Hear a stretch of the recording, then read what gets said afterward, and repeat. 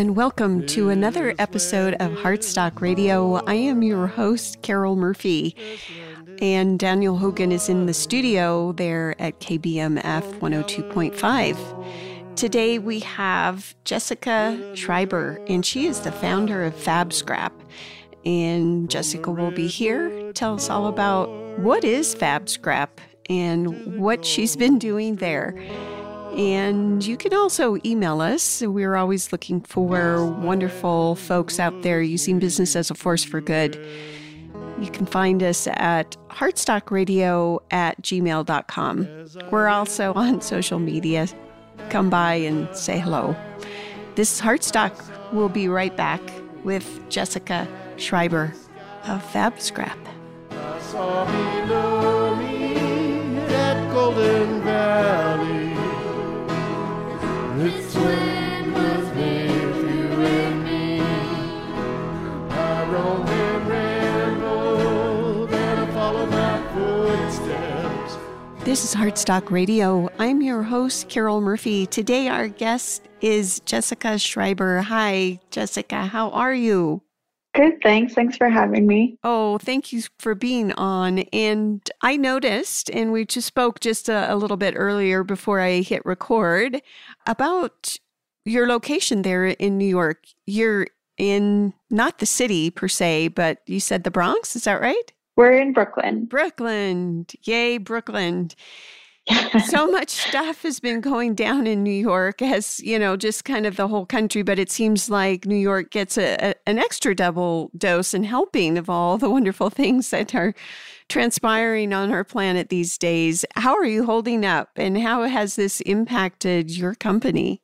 I am okay. I actually, for all of the ways that there's more people and more problems, I do think that there's strength in numbers too. And so it's been really nice to see New Yorkers kind of come together and work together to move things forward. And yeah, FabScrap is still around 2 or 3 years into the pandemic, which I think is an achievement in itself. And definitely made some pivots and some creative changes, but I feel really good about where we're at now. And what is FabScrap? How does it work? FabScrap is a nonprofit organization. We work with fashion companies, interior design companies, and entertainment companies to collect their excess fabric and design materials. And then we sort them either for reuse or recycling. So we're really helping these industries reduce their waste while also creating this great resource for individuals and artists and students to have access to these materials and upcycle them and keep them from landfill. And I was looking on your LinkedIn profile, and I can kind of see the little footsteps and the path that led you to this place. Can you share a little bit about that with our listeners and why you founded FabScrap? Yeah. Without going too far back, I studied biology and education in undergrad. I was really interested in the science, but I also wanted to be able to communicate it. And so that was where that education piece came in. And in those biology classes and studying sort of geology and ecology, got really concerned about climate change. And so kind of funneled both of those degrees into something a little bit more focused in grad school, where I studied climate science and public policy and communication at Columbia. And that's what brought me to New York. And while I was there, one of the professors worked at New York City's Department of Sanitation, and they were just launching their clothing recycling program and needed some interns to help with the launch. And so I interned there, which was great to see sort of this big public program roll out and be part of that development. And then was hired from that internship to continue to manage the program, as well as e-waste and curbside composting for high-rise buildings. So it was a great way to sort of learn the city. And I've always been kind of a trash nerd, and this felt like a way that I could contribute to solving the climate problem. I love that, trash nerd. I don't think we've ever had the privilege of having a trash nerd on the show before. And can you connect the dots for us? How is recycling and our huge amounts of human waste, especially textiles, how is that connected to climate change? It doesn't seem directly connected, but I think any product that uses resources in its creation is pulling something from the planet, and then it's put into landfill in a different form that may or may not be able to return to the planet or cause active harm to our waterways or surrounding ecology. And so particularly with textiles, they're really resource heavy in their development, whether that's with cotton and sort of like water use, land use, et cetera, or if that's polyester, which is essentially from crude oil and is at its base form a plastic. Heavy in their development in resource use. And then also when they go to landfill, not all of them will biodegrade. There's now dyes and fire treating chemicals that have been added. If it's a polyester or synthetic fabric, it may never break down and just become smaller and smaller pieces of plastic that enter our waterways. So from start to finish, the more that we can keep these resources in use and really, really make sure that they're used to their fullest value or recycled or returned to the planet in some kind of more positive way, I think is important. And that's where like a lot of the conversation and ideas around circularity come from, is really wanting to not have a take, make, waste pipeline, but something that sort of returns things in a more beneficial way. So take, make, reuse? Yeah. And maybe even you don't have to take if you could reuse at the beginning. You could make something from what other people see as waste. And that's really where FabScrap works. And so much of what we are redistributing was waste to a large company, but to an artist or a fashion student or an individual quilter, that's more than enough for them to be able to make with. Mm-hmm. And you mentioned that you came to New York in order to attend Columbia. So I'm wondering, where were you at before that? And were you a trash nerd then? Yeah, I grew up in Albuquerque, New Mexico, very different from New York. And I grew up in national parks. My family did a lot of camping and backpacking. And so I spent a lot of time like in nature. And I think that's where sort of the deep appreciation for our planet and for our natural resources comes from. And then I went to Arizona State for undergrad in Phoenix. And I think that's where the trash nerd really emerged. I started a recycling program for my dorm. And that was where I really started to see like how easy it was for people to toss things without thinking about how it could be reused or if they could use it in a different way or what they were buying in the first place. You know, and we're hearing so much about shipping our trash and waste overseas and nobody wanting that anymore. So in many ways, I'm just wondering how this has impacted you personally on your mission to recycle. I mean, is that how and why you started FabScrap, and what was the birth of the company? Definitely sort of the seeds were planted while I was at the Department of Sanitation. I was coming to see in a more holistic way the clothing waste issue, in that it was more than a lot of the local nonprofits could handle, sort of like overwhelming local nonprofits. And so they're selling it in bulk to another grader who's pulling it into categories that maybe go to the other parts of the country, but a lot of it may be going overseas. And I think the general feeling for me was there was just kind of a lack of transparency. And even sometimes like on street corners, if you see a donation bin, it's hard to tell if that bin is for a nonprofit or a for-profit. And so I think that was where it sort of stuck with me, of that like there should be more transparency and accountability for where things go. And around that same time, there were a few fashion companies who reached out to me at Sanitation, since I was overseeing the city's clothing reuse program.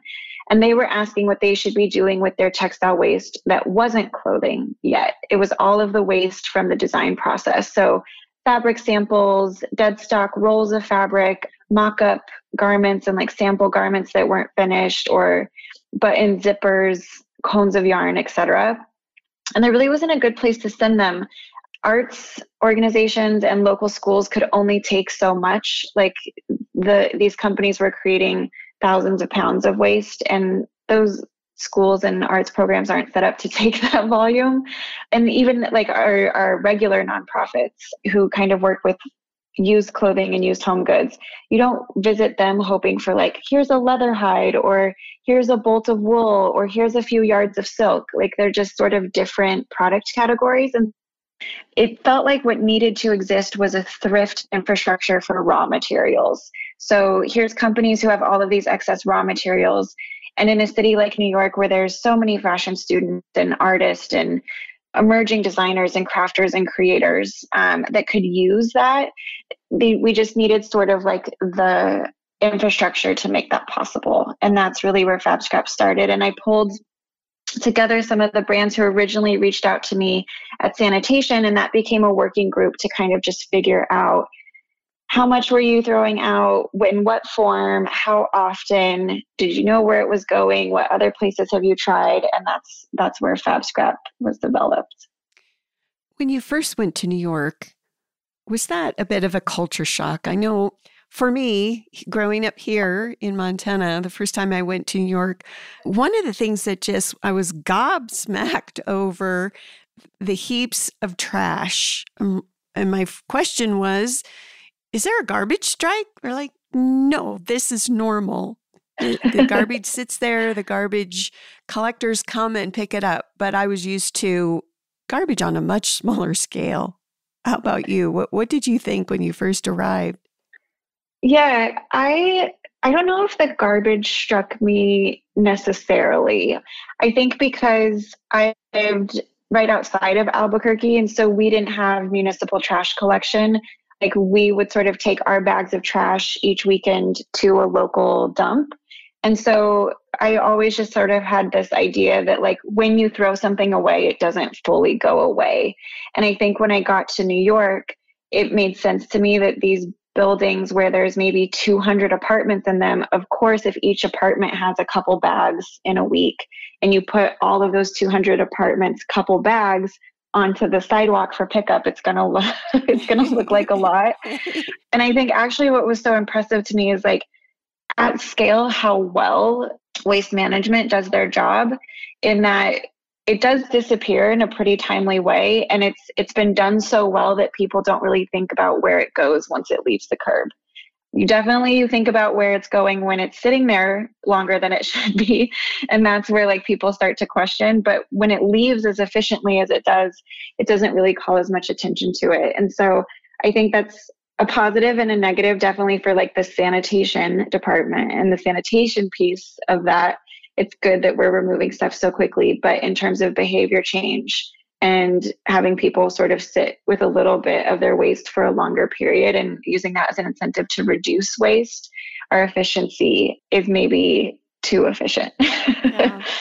It's out of sight, out of mind, and we don't realize the full impact. And that's what I hope we can talk about next is, just how we are as humans impacting the planet, the ecology, each other, public health in general, with our huge amounts of waste. And then, how we can turn this around some. This is Heartstock. We'll be right back with Jessica Schreiber of FabScrap.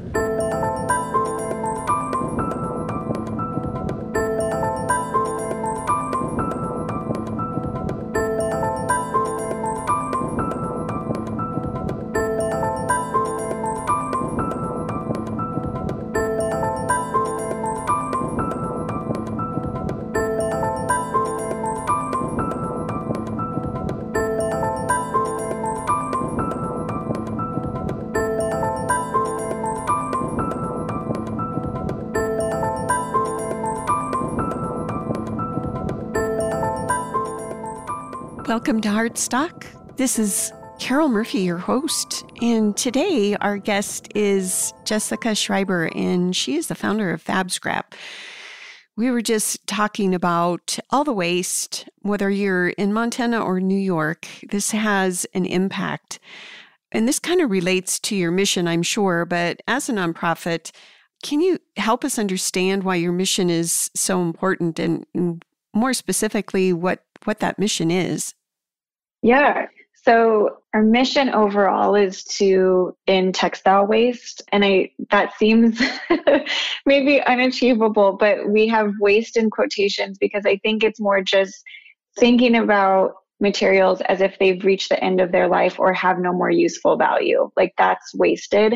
And I think so many things can be recycled or reused or upcycled or downcycled in some way where they don't have to be waste. And so we do that as part of our mission to have a convenient and transparent recycling service for the brands that we work with, a affordable and accessible materials resource for the creative community in New York to access all of this excess material, and then as a educated and diverse community of change makers. We do a lot of workshops like how to mend your garments, how to dye things, how to make stuff from small pieces, because we really want people to feel empowered to have more ownership and be part of the change. How did you decide and determine that your organization was going to be nonprofit as opposed to a for-profit business? For me, the decision to go nonprofit made a lot of sense because I didn't personally feel the need to profit off of the solution. So nonprofit, I think one of the things that I had to learn was that like nonprofit doesn't mean that you can't make money or can't operate as a business. It means that there's no ownership. So if the business does well, Jessica doesn't take home more. If the business does well, that extra money gets put back into the business so you can continue your mission and continue doing good and continue to grow. And so for me, that felt most right. It also allows us to collect data in sort of a neutral third party kind of way where we're really hoping to share data about this waste stream in a public way and help inform policy or help brands make decisions. And doing that where there's no one personally profiting from that information felt most transparent.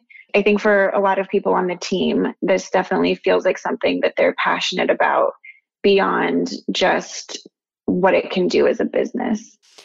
Can you walk us through the experience of participating in and with Fab Scrap? If you're a brand and you've got a lot of textile waste, and from the perspective of the artist or the creator who's using the textile waste? Yeah. As a brand, it's usually a design team or maybe the sustainability team at a brand. They just reach out. We have a form on our website where brands can let us know that they're interested in service. We have a service agreement that gets signed, and then we send them Fab Scrap bags. They're like extra large laundry bags. And basically, they will take anything that they no longer want or need and put them in the bags and then schedule a pickup through our website.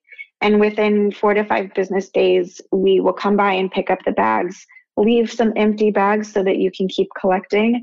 And then it comes to our warehouse where we weigh it in and sort it. And that data gets reported back to the brand, both how much we picked up and how it was sorted so that they can use that information in their own corporate social responsibility metrics or environmental metrics.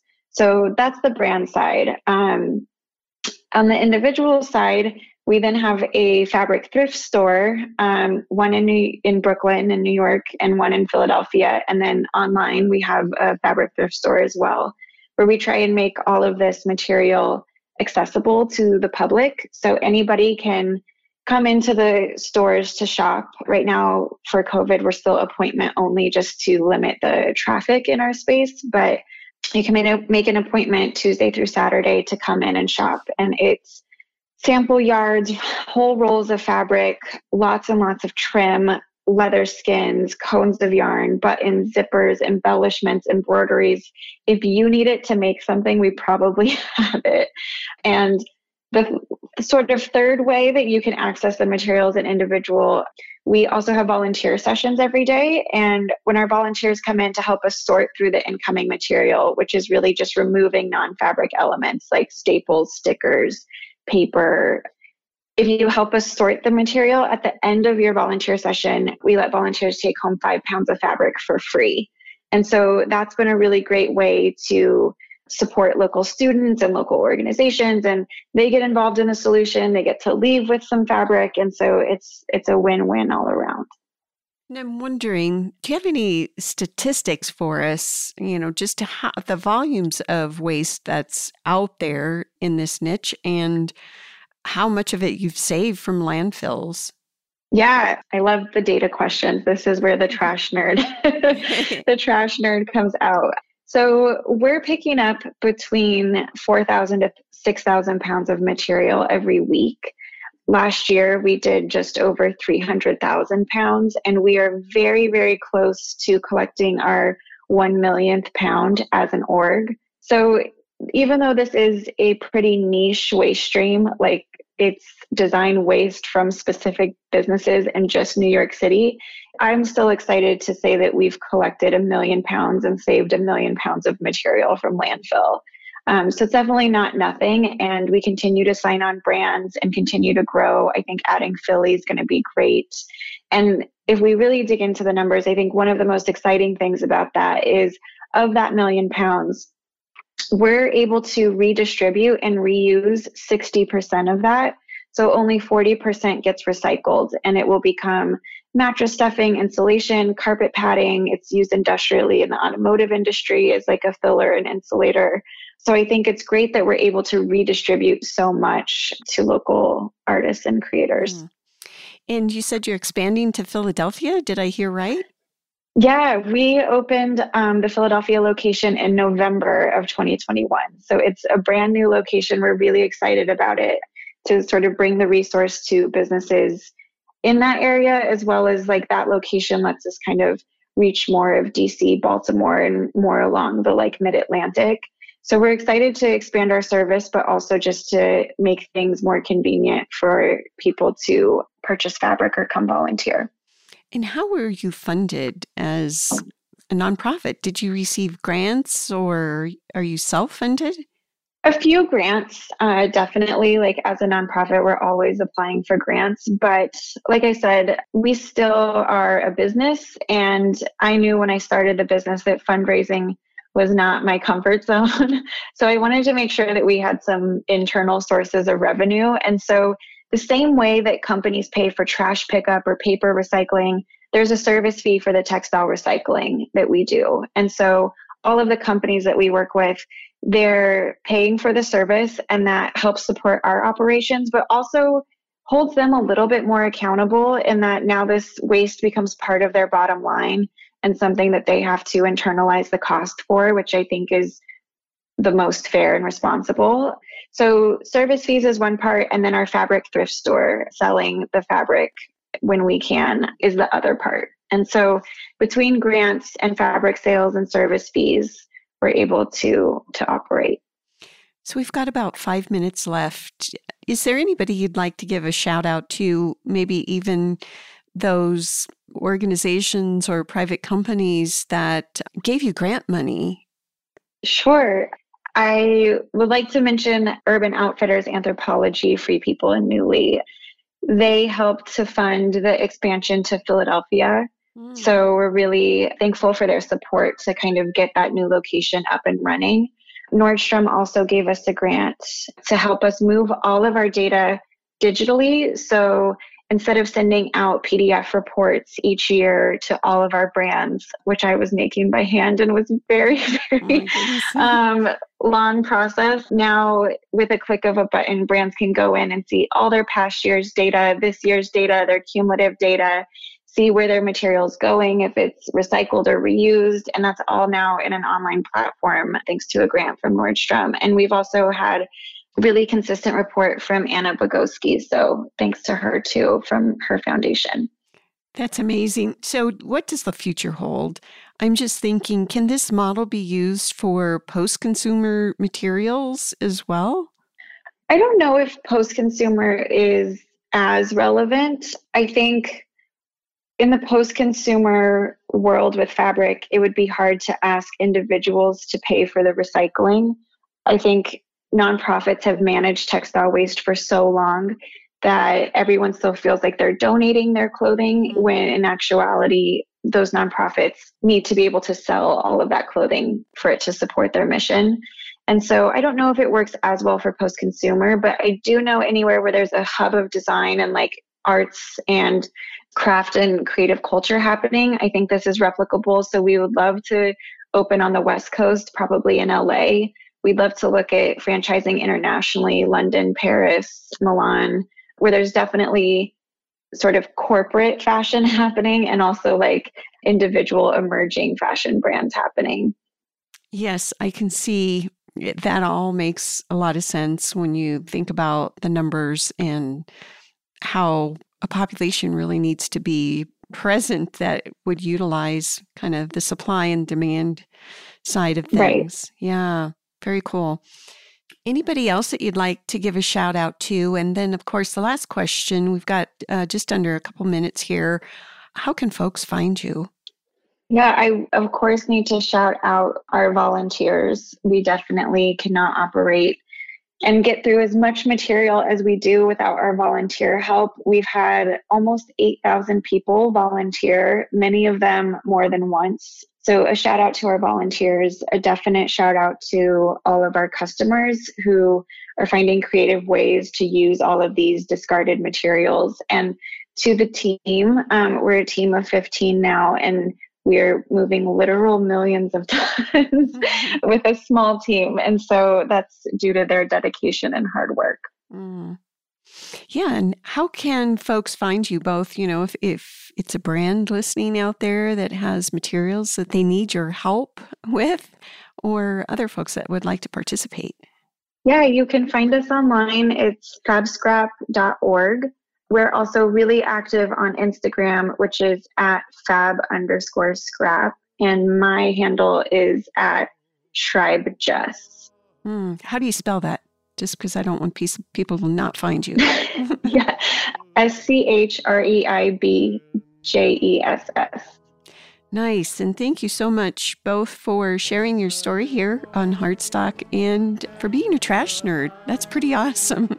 Thank you. This was fun. Oh, good. Good. And as usual, we'll be back next week. This is Carol Murphy, your host, signing out. Peace. This land was made for you and me. Heartstock Radio is a production of KBMF 102.5 Butte America Radio. Hear our programs every Friday at 5 p.m. Mountain Standard Time via livestream at butteamericaradio.org. A voice was sounding.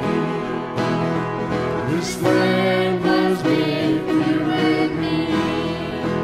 When the sun comes shining and I was strolling in the wheat fields waving and the dust clouds rolling, the voice was chanting as the fog was lifting.